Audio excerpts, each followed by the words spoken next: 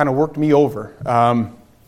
Had a direction it was taken, and it kind of abruptly took a different direction, but I think the Lord was in it, and we're going to be in the book of Numbers, chapter 22, but I want to give my introduction here, and then I'm going to read the text. So I want to start out by saying this. The preacher of old, J. Frank Norris, once said, "First thoughts and orders are from headquarters. Everything else is simply human reasoning." First thoughts and orders are from headquarters. Everything else is just human reasoning. And I made a short list of things that I think people, normal people, good intending people use when they've got to make a decision. I just wrote a quick list of what we do when we reason within ourselves. Human reasoning, what's it really look like? I just wrote a couple things down here. Why we reason. Maybe to reach a different outcome. We reason within ourselves maybe to reach a different outcome, and I think a great example of that would be the Lord Jesus Christ when He says, "Lord, if it be possible, let this cup pass from me. Nevertheless, not my will, but thine be done." Reasoning with the Father to try to get a different outcome for what was inevitable for His future. Sometimes people reason because they've got good intentions. They truly got a desire to help people. They may reason within themselves to try to make a situation profit in one way or another. Good intentions. But I think sometimes, if we'd be honest with ourselves, we reason simply because we just came up with another dull excuse. Simply, quick example I could think of is, I think 15 extra minutes of sleep would benefit me more than a couple verses in my Bible. Really, Lord? You guys know what I'm saying. A dull excuse. We reason within ourselves while we're rolling back and forth in bed. Amen. Sometimes we're moved with fear. Sometimes fear causes us to reason within ourselves, and rightly so. It's a natural human instinct. Usually, and specifically, if you've been filled with the Holy Spirit of God here this morning, your first thought is your best thought. It's your best thought. But what happens when pressure gets applied in our lives, and pressure gets applied in a situation, and we've got to you're forced to make a decision in a stressful situation, or we've got to come to a conclusion of a large event or a large decision that we've got to make in our life that could potentially be life-altering. What happens when the pressure gets applied? And I want to show you here, as Balaam has to make some decisions in his life, what happens when the pressure gets applied. And what I can tell you typically in human nature happens is we rely on experience and we rely on training. So that being said, if you've ever gotten any sort of advice from me over the years, please forgive me, because I hope I didn't lead you astray, but I still truly feel like I am young in the ministry, so to speak. And I think Pastor Reagan would say the same exact thing. If you've counseled with him or been here any length of time, he'd say, "I probably was a knucklehead back when I was a young pastor, and I've grown quite a bit, and I've learned quite a few things, and God's been good." But if he's ever gave you bad advice, in that sense, I think you would agree that, hey, this is a growing process, is it not? We have to rely on experience. We have to rely on training. We have to rely on what we've seen, what we've processed. And I know specifically in my line of work, that's exactly what I do. I rely on my training. And just like any good soldier, just like any good law enforcement officer, any first responder, what they do is they rely on training. So your first couple of years in the industry, you're pretty much there just to help carry around a gurney. You're just learning. But one thing I know for sure in the Christian life, one thing I know about the Christian life is that it is full of teachable moments, teachable experiences. And what I hope tonight is that I hope you're growing. And you know, one thing I don't care for much anymore in this life, not in the Christian life, but in this life, and this might go without saying, but I don't really like being pushed around much anymore. When I was a rookie, when I was green, when I was just getting started, say in my professional career or anything for that matter, I always thought I had a pretty teachable spirit. And when it comes to the things of God, and honestly a lot of things in life that I'm interested in, I think I've got a really truly teachable spirit. And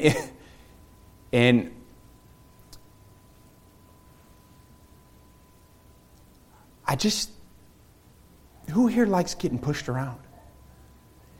When it comes to the Lord Jesus Christ, when it comes to our Christianity, when it comes to preaching of the words of God, sometimes we just got to get stuck We got to take what the preacher says. We got to take what the book says. And yeah, feel a little tossed, feel a little tussled, and take a little push now and then. Because that's what the ministry, that's what growing, that's where teachable moments come from. It's that sort of push, that sort of prod. But I know sometimes you guys, this is probably the understatement of the year, you might think you have an incompetent boss. Or maybe you just got to truly own up to your own personal mistakes. When we get pushed in that arena, man, I don't really like it. Right? Like, I've been doing what I've been doing now in my profession for quite a few years now, and I'm not the rookie anymore. Right? Like, actually they put me, they put a lot of us in charge of training the rookies, right? A lot of you have been put in that position. And there's nothing worse than the incompetent boss or the boss that doesn't have their faith in you. Or in my line of work, what it is just a lot of weight throwing, a lot of shoulder pushing, just a lot of rank, a lot of structure, a lot of this is how it's going to be because I want it to be this way. A lot of pushing.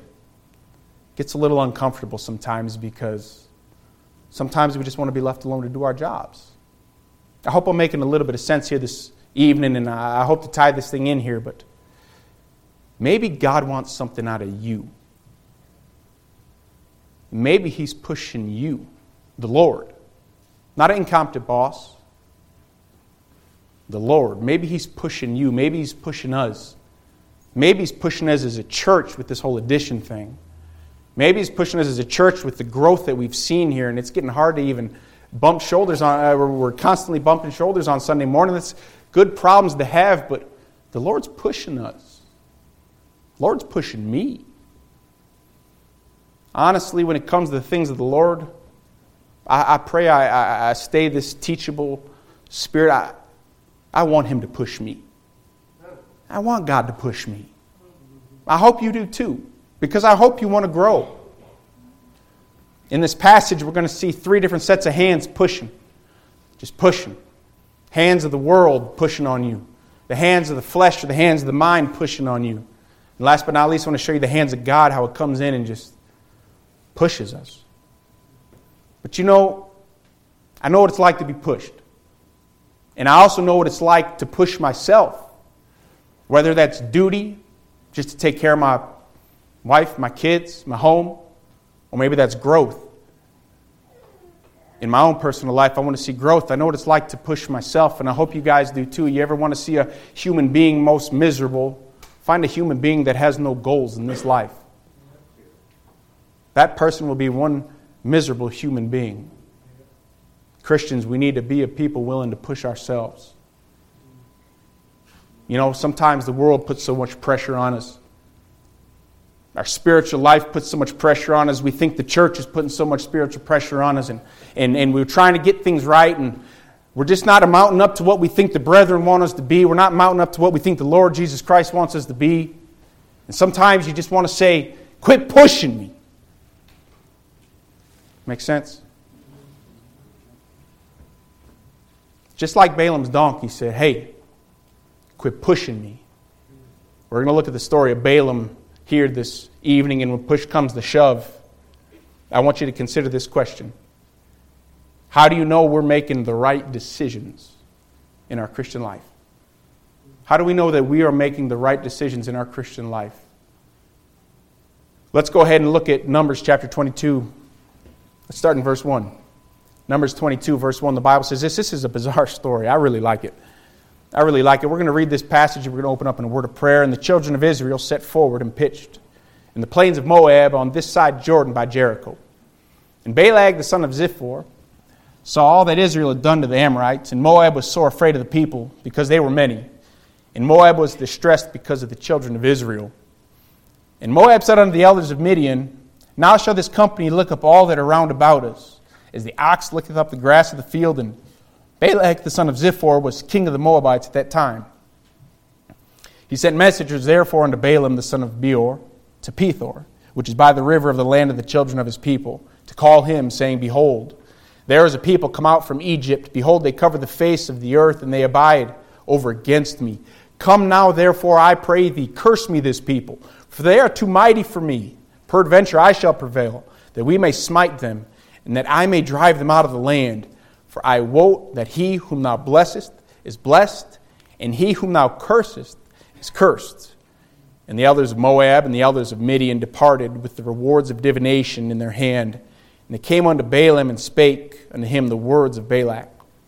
And he said unto them, Lodge here this night, and I will bring you word again. As the Lord shall speak unto me and the princes of Moab, and the princes of Moab abode with Balaam. And God came unto Balaam and said, What men are these with thee?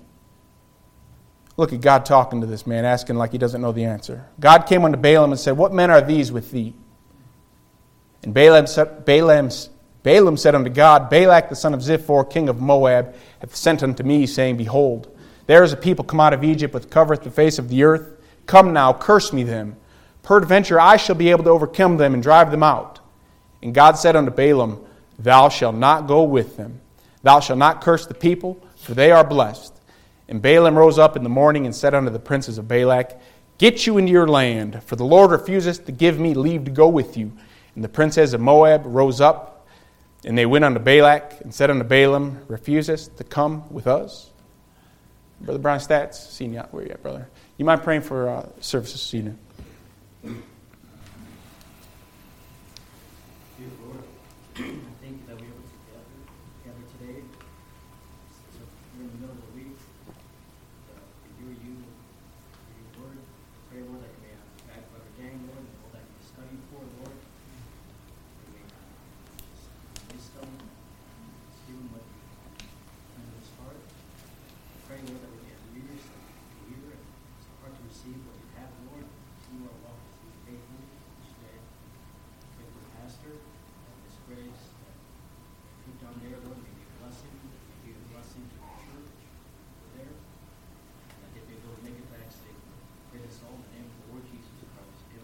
Amen. Thank you.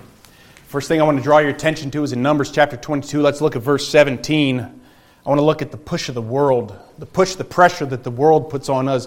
Verse 17, For I will promote thee unto very great honor. Balak is talking to Balaam, says, Hey, I'll promote thee to very great honor.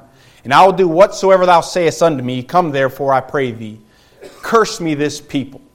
Now, I know you guys have read the story here before, and you probably understand the context a little bit, but Balak is trying to get the attention of Balaam. And Balaam is I'll talk about him in just a second here, but Balaam is a respected man, and Balak wants to get this man to come down to where he is. Because Balak sees the nation of Israel, he sees how they're spread as this dust across the earth, and there's so many of them. He's up in the mountains looking down on them, and he knows his existence is going to be short-lived if some miracle from God doesn't come down and help this man, Balak. But here I want you to see what Balak uses to encourage, to entice this man Balaam. I'll promote thee unto very great honor. I'll do whatsoever thou sayest unto me. And Balaam answered and said unto the servants of Balak in verse 18, If Balak would give me his house full of silver and gold, I cannot go beyond the word of the Lord my God to do less or more. Pretty good, huh? Balaam's seems got his head in the right place. But isn't that interesting how the Lord uses wealth, riches, just the basic common things of this world? I mean, does it not get any better than that? I get so sick of this thing, man. It's just money. I know money makes the world go round. I know all the verses. The love of money is the root of all evil. But I do understand, and I don't understand how money can be so compelling. When you've got something as good as the Lord Jesus Christ, when you got something as good as this book in your hands, and that's all there is to this thing is money. Watch preachers throw their churches away for money. Watch Christians throw their life away because of money, promotion, being exalted, prestige, being maybe appointed a different position that's going to require them to compromise. You don't see too many I shouldn't say you don't see too many wealthy Christians. You don't see too many well-to-do Christians that are wealthy. You just don't see it. I know a couple. And I think I know a lot of people. Promise for promotion. Balak's best offer. I'll promote thee unto very great honor. I'll do whatsoever thou sayest unto me. Balaam, over in 2 Peter chapter 2:16, is said to be a prophet. He's a man of great respect. Well, you know God has his prophets, the devil has his prophets. So take that with a grain of salt. But the Bible says he's a prophet. He had knowledge of God so much so that Balak said, whoever this man curses will be cursed. Whoever this man blesses will be blessed. You know, I don't know if this guy's the just fake it till you make it sort of guy. You know the old saying, you may be a fool, but don't say something to remove all doubt.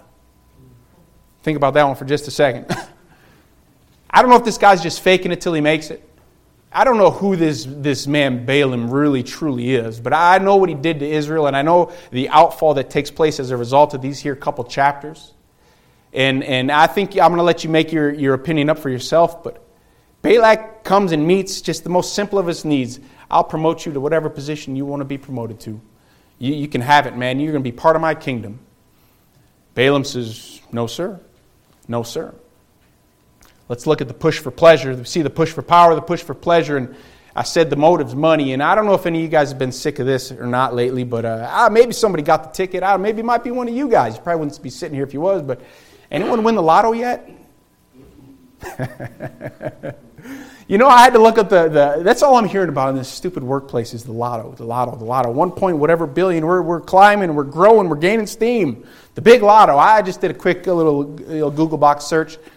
And don't correct me if you're wrong because I would then become very suspicious of you. But the odds of winning that thing, just a quick search, I have no idea what this is. 1 in 300 million is the odds. Now that might not seem like a lot, but that seems like a lot to me. Pleasure. That's where the world finds pleasure. I'm telling you, that's all I'm hearing about. Any out in the world?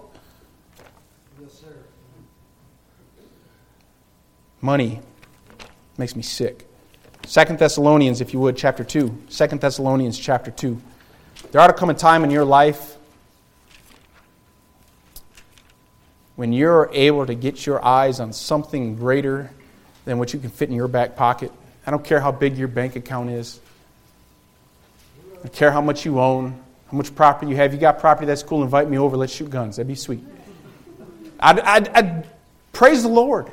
Thank God you got a good job. You're able to do those things. But if this Christian life, if this life is all about that almighty buck,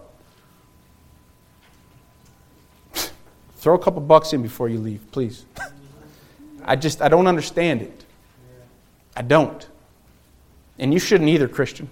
2 Thessalonians chapter 2, let's look at this in verse 11. The pleasure of the world. What's this thing all about? 2 Thessalonians 2, verse 11, and for this cause. For what cause? Well, verse 10 says, because they received not the love of the truth, because they decided not to love Jesus Christ, because they decided not to get saved. For this cause, God shall send them strong delusion that they should believe a lie, that they all might be damned who believed not the truth, but had pleasure in unrighteousness. There's pleasure in that thing, in unrighteousness. Youngins, you hear me here for just a second. The world says there's pleasure in sin for a season, but the Bible says that there is also pleasure in this world if you decide to live a life after the flesh. Right here, it's in the verse. They received not the love of the truth. They decided they didn't want to get saved. The Bible says that there's going to be pleasure for them in this life. In this life. Guess what? Verse 12, that they all might be damned who believe not the truth. God help them. Let's head our way back to Romans chapter 1. Romans chapter 1. I know Pastor's been going through this pretty diligently on Wednesday nights, so we're going to try to hit this real quick and move on. Romans chapter 1, we're talking about pleasure, verse 28. Romans chapter 1, verse 28. And even as they did not like to retain God in their knowledge, God gave them over to a reprobate mind to do those things which are not convenient. Being filled with all unrighteousness. Here's your pleasure. Fornication, wickedness, covetousness, maliciousness, full of envy, murder, debate, deceit, malignity, whisperers, backbiters, haters of God, despiteful, proud, boasters, inventors of evil things, disobedient to parents, without understanding, covenant breakers, without natural affection, implacable. That word is unmovable, not able to be pacified, stubborn, unmerciful, Verse 32, who knowing the judgment of God, that they which commit such things are worthy of death, not only do the same, but have pleasure in them that do them. Verse 28, and even as they did not like to retain God in their knowledge, God gave them over. You know, the Bible says, my spirit shall not always strive with man. Isn't that what God said? Yeah. God gave them over. We just read in 2 Thessalonians, He gave them over to strong delusion. God gave people over to strong delusion that they might believe a lie. God would do that? You better believe it. You're looking at a world full of backslidden Christians. Many backslidden Christians out there. Gave them over to a reprobate mind. And you know what it says there, verse 29, being filled with all unrighteousness. You know what it takes in order to be filled? You must first be emptied. You must empty out everything you know that's holy, everything you know that's pure, everything you know that's clean. You must empty out of your body, out of your mind, out of your heart. And guess what? You get to fill it up with whatever you please. The verse gives you plenty of ideas. Plenty of ideas, being filled with all unrighteousness. We're going to just hit a couple of these here real quick without understanding where we at here. Where are we at? Where are we at, kiddos? End of verse 30. Disobedient to parents. You guys see that one, end of verse 30? Disobedient to parents. You know what that takes, kids? You know what the verse says when you become disobedient to parents? That means you've emptied yourself, like I just said. You have emptied yourself of something God naturally put in you. You've emptied yourself of that thing when you decide to act out and be disobedient to your parents. Is it God's glory? No. Don't need it.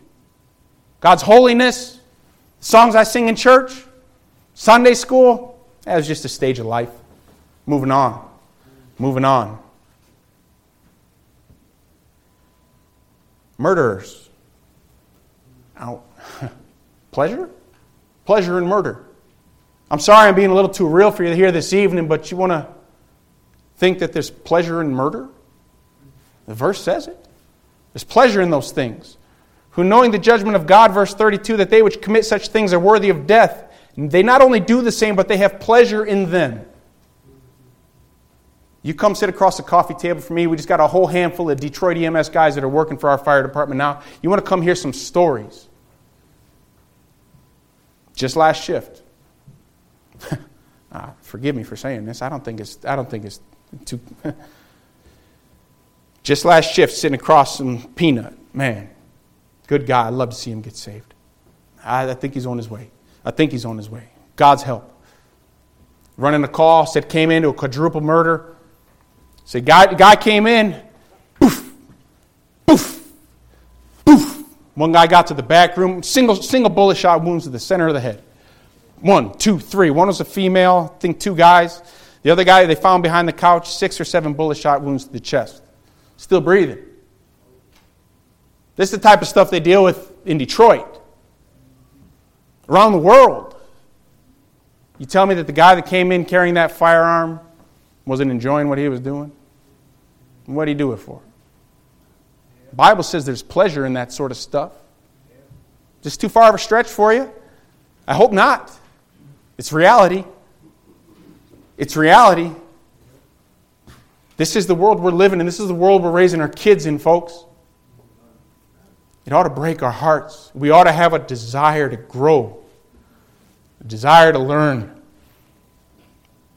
This is what the world deems to be pleasure. You guys can go ahead and turn back to Numbers chapter 22. But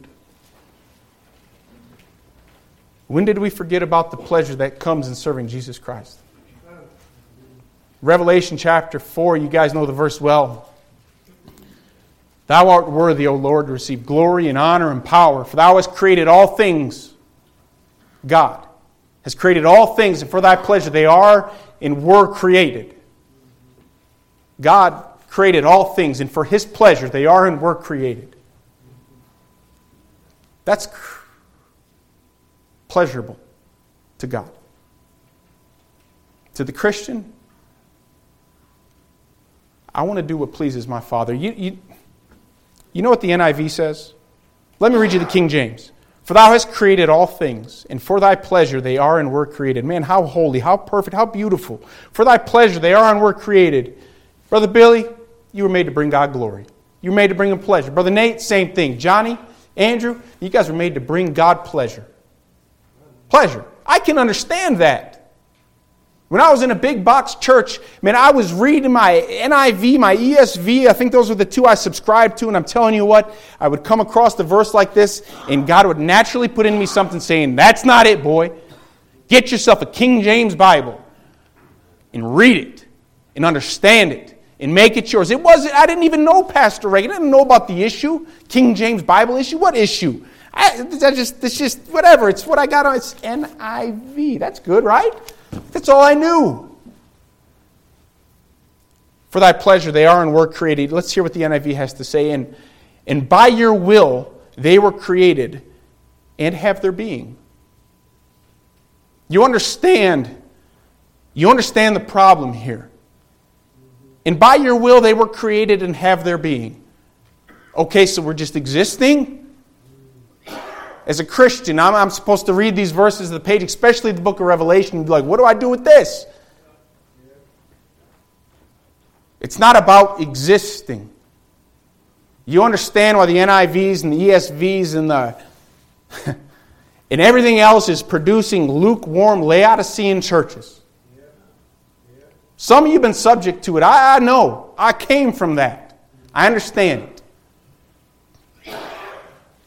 Because they don't understand who they're living for. They don't understand. I want to bring my God, my Creator. I don't want to just be and exist for Him. I want to bring Him pleasure. I want to bring Him pleasure. You know what power and pleasure bring? They bring pain. They bring pain. When you're looking at it from the eyes of the world, power and pleasure bring pain. And the Bible says the wages of sin is death. I'm just going to read a few verses. You guys can stay there in Numbers 22. Romans chapter 6 and verse 21 says, what fruit had ye then in those things whereof ye are now ashamed? What fruit was there? Those things that you're now ashamed of, the end of those things is death. The end of those things is death. And yeah, they caused you to be ashamed. James chapter 1, the Bible says this in verse 13, but every man is tempted when he's drawn away of his own lust and enticed. Then when lust hath conceived, it bringeth forth sin. And sin, when it is finished, bringeth forth death. Do not err, my beloved brethren. Lust is in your flesh. And your will, when it gets in the way of God's will bring to the surface anything that is creeping and crawling around in the dark recesses of your flesh.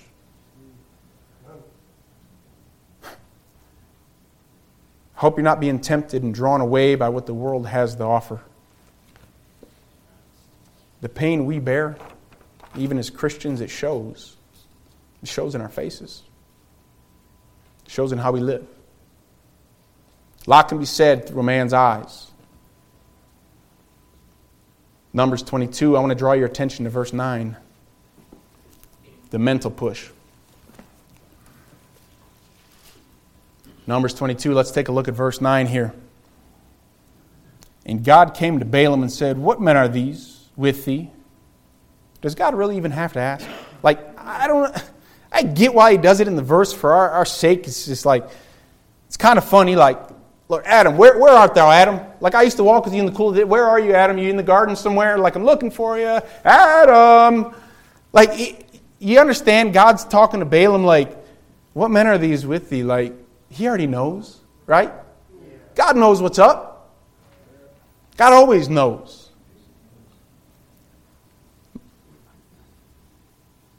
The mental push. We see here in these verses here the push to perform. We already read them. I'm not going to read them all again for the sake of time. But God comes down here, talks to Balaam, speaks to him. Not face to face, but he's speaking to him. He's talking to him. He's directing him. He's guiding him. He's asking him. Vision, dream. That's how God used to work in the Old Testament. I'm not sure exactly what's going on here. What men are these that you're with? he goes ahead and gives a story. Well, Balak wants me to come, and he wants me to come curse these guys. And God, I think I should probably get a hold of you and see what you want me to do. Seems all right guy to me. Looking for some advice from the Lord. But he's now confronted with the push to perform. He's been put on the spot. Just like many of you get put on the spot every day.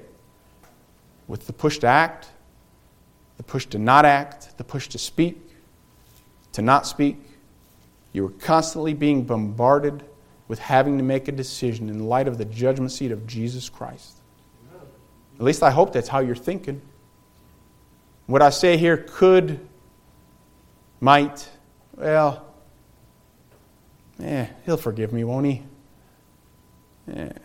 Come on, guys.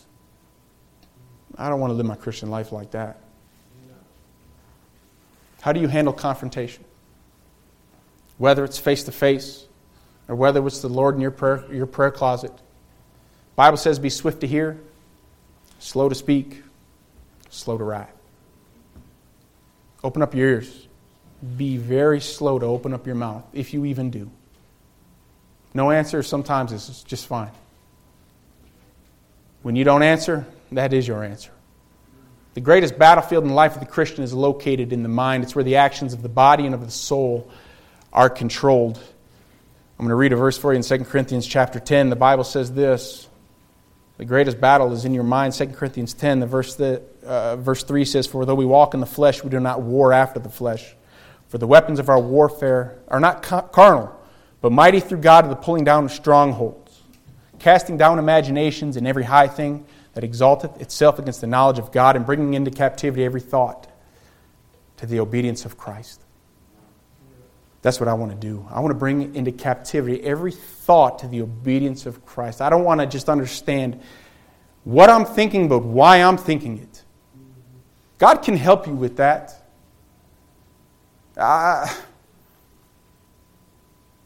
You want to grow as a Christian?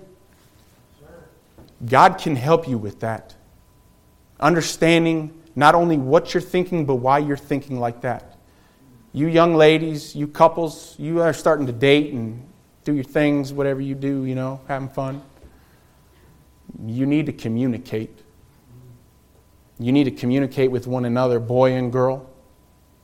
Hey, this is how I'm feeling, and I think this is why I'm feeling this way. This is how I'm feeling right now, and I think we maybe need to be careful. You need to communicate. Bringing into captivity every thought to the obedience of Christ. It's having control of what's going on around you. Like I said, swift to hear, slow to speak. It's our responsibility to keep a close watch over the gates of our eyes, the gates of our ears, our touch, our taste, our smell. We must guard these entrances in order to maintain control of our thoughts, our emotions, and our will. Proverbs 23 says, "My son, give me thine heart, and let thine eyes observe my ways." Balaam in our verse here in our chapter is faced with public opinion.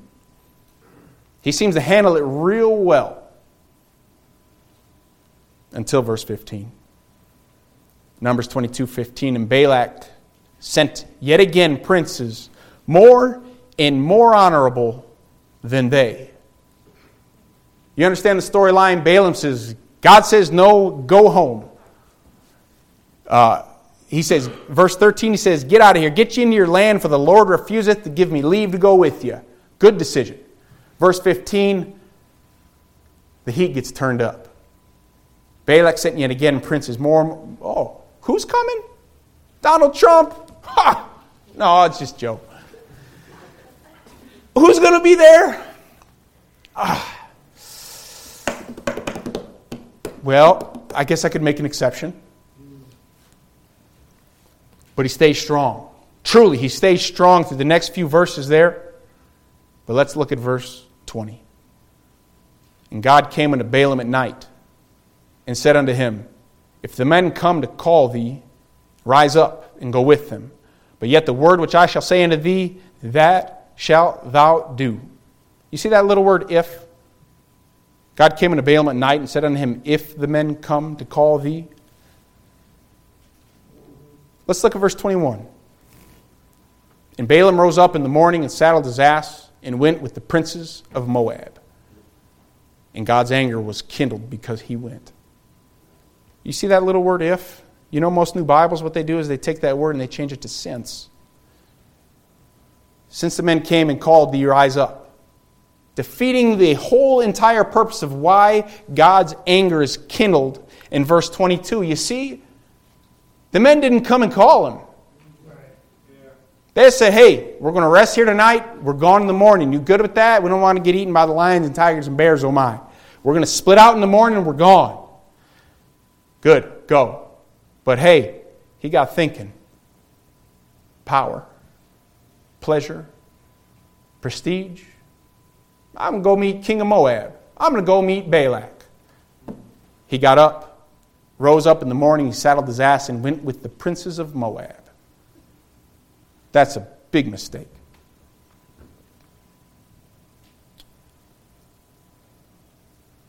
Balaam makes a decision there that will ultimately cost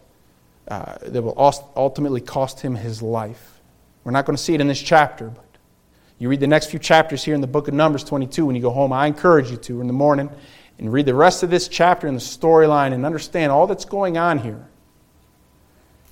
It's involved. It's deep, but you can process and understand it and get you can understand exactly what's going on here and understand exactly why the Lord's anger is truly kindled, because something's been going on behind the scenes that doesn't meet the eye at first glance. Like I said, he's looking good. Straight and narrow, doing well, doing right.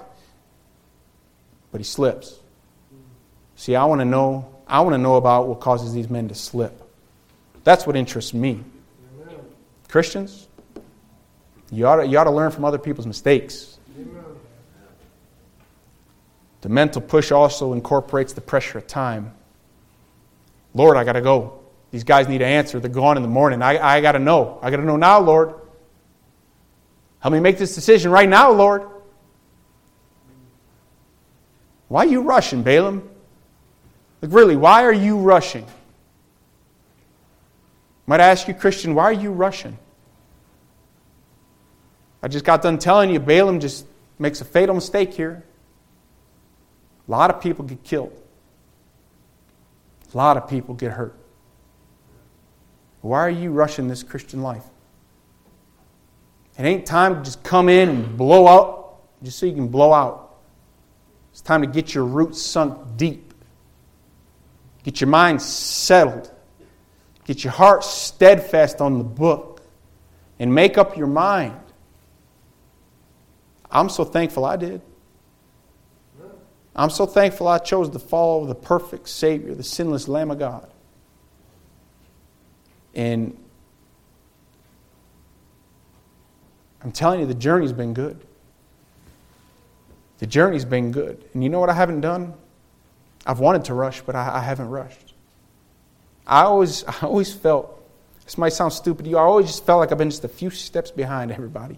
Like growing up, that's just like, well, here's just like not how to build a church sermon. I'm your pastor, Dan, and I just feel like I'm a couple straws short, man.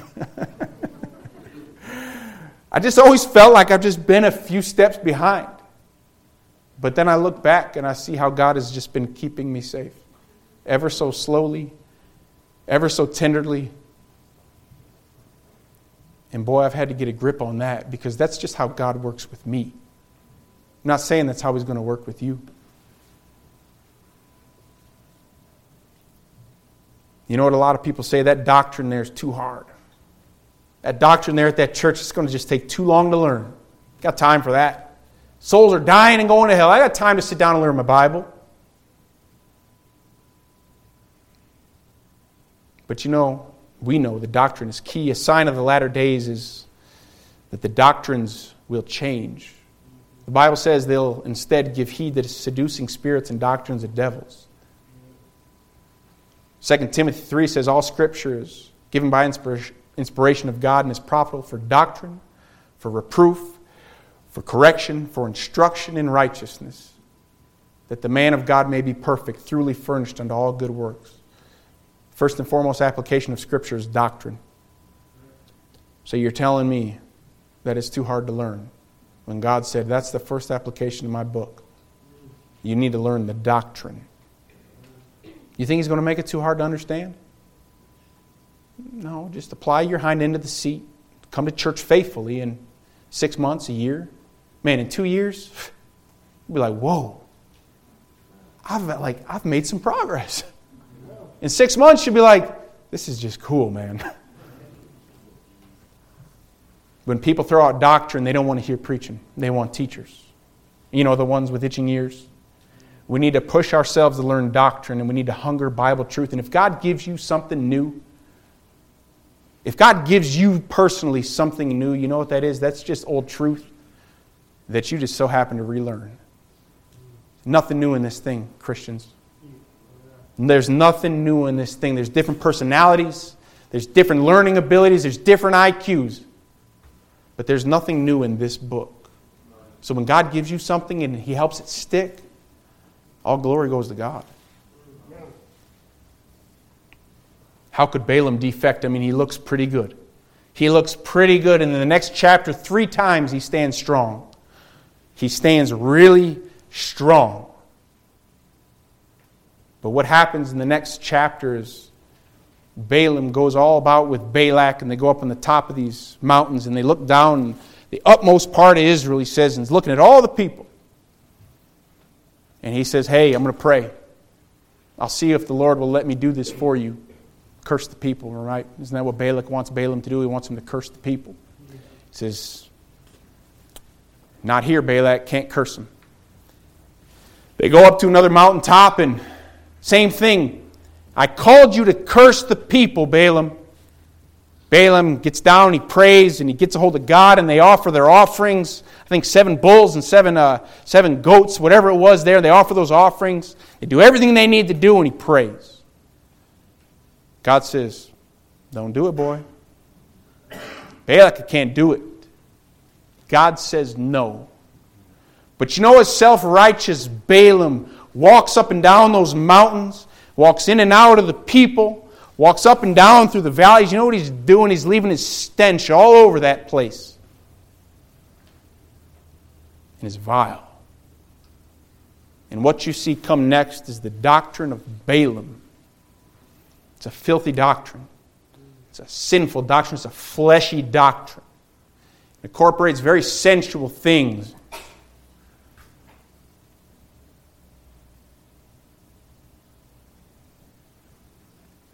And even though he stood strong those 3 times, there was something going on in Balaam's heart before he even got called to the plate to minister. It doesn't meet the eye. And what goes on in Christianity in thousands and hundreds of thousands and millions of churches, however many may be out there, what goes on today is things that are going on behind the scenes in Christians' hearts that Balak can't see, that Balaam might see, but that only God truly knows about. And there's a festering, and there's a permeating, and there's an infestation in the heart of Balaam that he refuses to get rid of because the almighty dollar was all that he was looking for. You wonder why the love of money is the root of all evil. You know, Christian, not all people get out of church just because they're lazy. Doctrine's too hard. Church is too hard. Those Christians expect too much out of me. They're not all getting out of church because they're lazy. They're getting out because of pressure. True pressure. Maybe it's not what they thought it was. Maybe it's more than they thought it was. And maybe, if we're not careful, we make people to feel like they can't attain to what we've got. Because we've been doing this for 16 years. And we're still here. We're still growing. We need to put in overflow chairs some weeks. And somebody walks in these doors, and your stench is all over this place. Because you ain't got your heart right with God. Things are happening. People are coming, people are going. And they're like, this is too much for me. I don't belong here. When a matter of fact, they do belong here. Christian, I just want to warn you. We got to be careful what aroma we are letting out. Okay. And we need to understand that people are watching. People are listening. People are hearing when we're talking, chit-chatting and gossiping and laughing and everything. They hear everything. And God hears everything. But not all people just get out of this thing because they're lazy. They see the pressure. They see the pain. They see the commitment, and they're not ready to make the commitment. And a lot of you are witnessing to people that just aren't ready to make the commitment. I get it. I truly get it. But the pressure is real. And I want to ask you, do you know what it's like to stand next to a man, a grown man that's hyperventilating?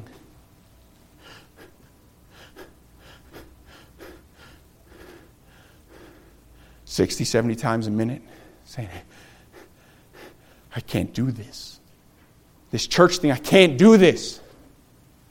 And the anxiety begins to rise and the pressure begins to build and it just keeps boiling and boiling and boiling. And you don't know what sort of flames under their hind end, causing them to cook, causing them to explode, causing them to run out these doors and be like, I can't do this.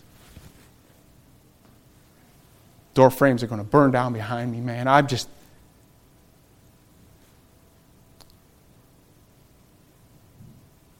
Is God too graceful? What's causing them? What's causing them to go? I know what causes them to stay. I get that. But what causes them to go? It's the pressure. I was dealing with a man just last shift. He was that grown man. 60, 70 times a minute just watching his chest. Laying there on the pavement right outside of his car, just dying, man. Just dying. Couldn't catch his breath. Got him in our rig, got him to the hospital. Eyes are just glossed over. It looked like the guy just got run over by a Mack truck. It's just a long, distant gaze. Respirations are maybe cut in half by then.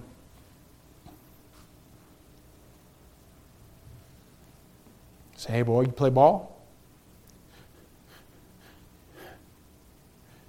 Yeah. High school. You know Jesus Christ, man? You saved? Man. Yeah, when I was a kid. Got saved when I was a kid. So you know Jesus Christ can help you with this, right? He can help you with all this, man. You get it, right? Just watch the tears. It's just glossy eyes are staring up into those nasty lights they got. Just the tears just start coming running down his face. The pressure got him. The pressure got him. And if we're not careful, Christians, the pressure will get us. I don't care how long you've been doing this thing. I don't care how tough you think you are. We used to run more and more calls, and forgive me, women, 9 times out of 10, it used to be a female having issues, anxiety, hyperventilating, passing. 9 times out of 10, when I started in my career. Now, fast forward 10, 12 years. It don't discriminate, man. Man, woman, young, old. People are going through it. Now, some people have true medical issues that cause these things. But sometimes, just like Balaam, the pressure got him.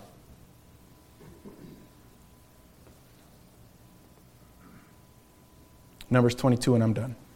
Verse 22, let's read the storyline. The mental push is hard. You Christians, you got to be tougher. You got to be tougher. Numbers 22, verse 22, and God's anger was kindled because he went, and the angel of the Lord stood in the way for an adversary against him. Now he was riding upon his ass, and his 2 servants were with him. And the ass saw the angel of the Lord standing in the way, and his sword drawn in his hand, and the ass turned aside out of the way, and he went into the field, and Balaam smote the ass to turn her into the way. But the angel of the Lord stood in the path of the vineyards, a wall being on this side and a wall on that side. And when the ass saw the angel of the Lord, she thrust herself into the wall, and crushed Balaam's foot against the wall. And he smote her again. And the angel of the Lord went forth and stood in a narrow place, where was no way to turn either to the right hand or to the left. And when the ass saw the angel of the Lord, she fell down under Balaam. And Balaam's anger was kindled, and he smote the ass with the staff. And the Lord opened the mouth of the ass, and she said unto Balaam, What have I done unto thee, that thou hast smitten me these 3 times? And Balaam said unto the ass, Because thou hast mocked me, I would there was sword in mine hand, for now would I kill thee. And the ass said unto Balaam, Am not I thine ass, upon which thou hast ridden ever since I was thine unto this day? Was I ever wont to do so unto thee? And he said, Nay. Then the Lord opened the eyes of Balaam, and he saw the angel of the Lord standing in the way, and his sword drawn in his hand, and he bowed down his head and fell flat on his face. And the angel of the Lord said unto him, Wherefore hast thou smitten thine ass these 3 times? Behold, I went out to withstand you, because thy way is perverse before me. And the ass saw me, and turned from me these 3 times. Unless she had turned from me, surely now also I had slain thee, and saved her alive. Pretty easy story to read. Let's go to Matthew 15, and we'll be done. All you know the story well, and that's probably the part of Balaam you remember the best. He had a wise donkey. This ain't Shrek's donkey. He had a wise donkey.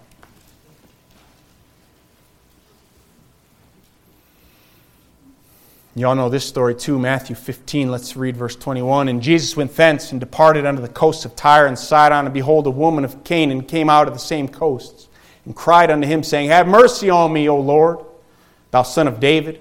My daughter is grievously vexed with the devil. This woman had some real trouble. And if I know people, I know you folks probably got some trouble. Now, I ain't trying to make this anything more than it is.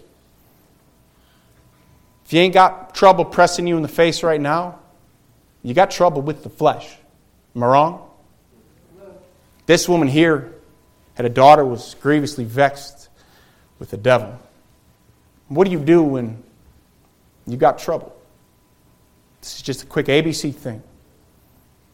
Verse 22, it says what this woman did. She cried unto him, Have mercy on me, O Lord, thou son of David. And then she tells him what's wrong. You ever just take the time to tell the Lord what's wrong? Just cry unto him and tell the Lord. But instead what you do is you take that rod just like Balaam. You strike that donkey. It says, Whoa, boy. It's that Spirit of God welling up inside. You say, Whoa, take it easy. I got this. Let's go further. You see what I'm telling you is you either get the attention of the Lord or He's going to get your attention.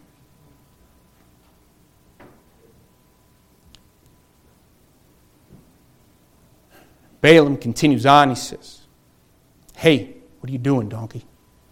You're embarrassing me. Can't be having this. Flesh ever get in the way? I know flesh gets in my way. I know the Spirit gets in the way too, man. That's a whole other story. God help me. God help me. Balaam says, Whoa, girl. Easy. I said easy. Just when you thought you had the Lord's attention. I mean, just when you thought you had the Lord's attention. I'm in trouble, and I need Him. I'm talking about the Syrophoenician woman here. And He's finally come, and I'm ready. I'm ready to come to Him. I'm ready to get the help that I need. In verse 23, and Jesus, but He answered her not a word. He answered her not a word. What do? You strike the donkey? To keep striking the donkey? What's the woman do? What's she do there in the last part of verse 25? The Bible says, no. No, as much as I want to just tell you my peace of my mind right now, Lord, for mocking me, a Syrophoenician woman. I shouldn't even really be able to come to you, but I came to you because I thought you could help me. She worships him, saying, Lord, help me. Now, I don't know what your sort of worship looks like, but here she says, Lord, help me. Does the Lord ever push you like that, Christian? See, that's when the bulk of Christians quit praying. Right when you get a chance to worship the Savior, you quit praying. And that need, that request, it never gets answered.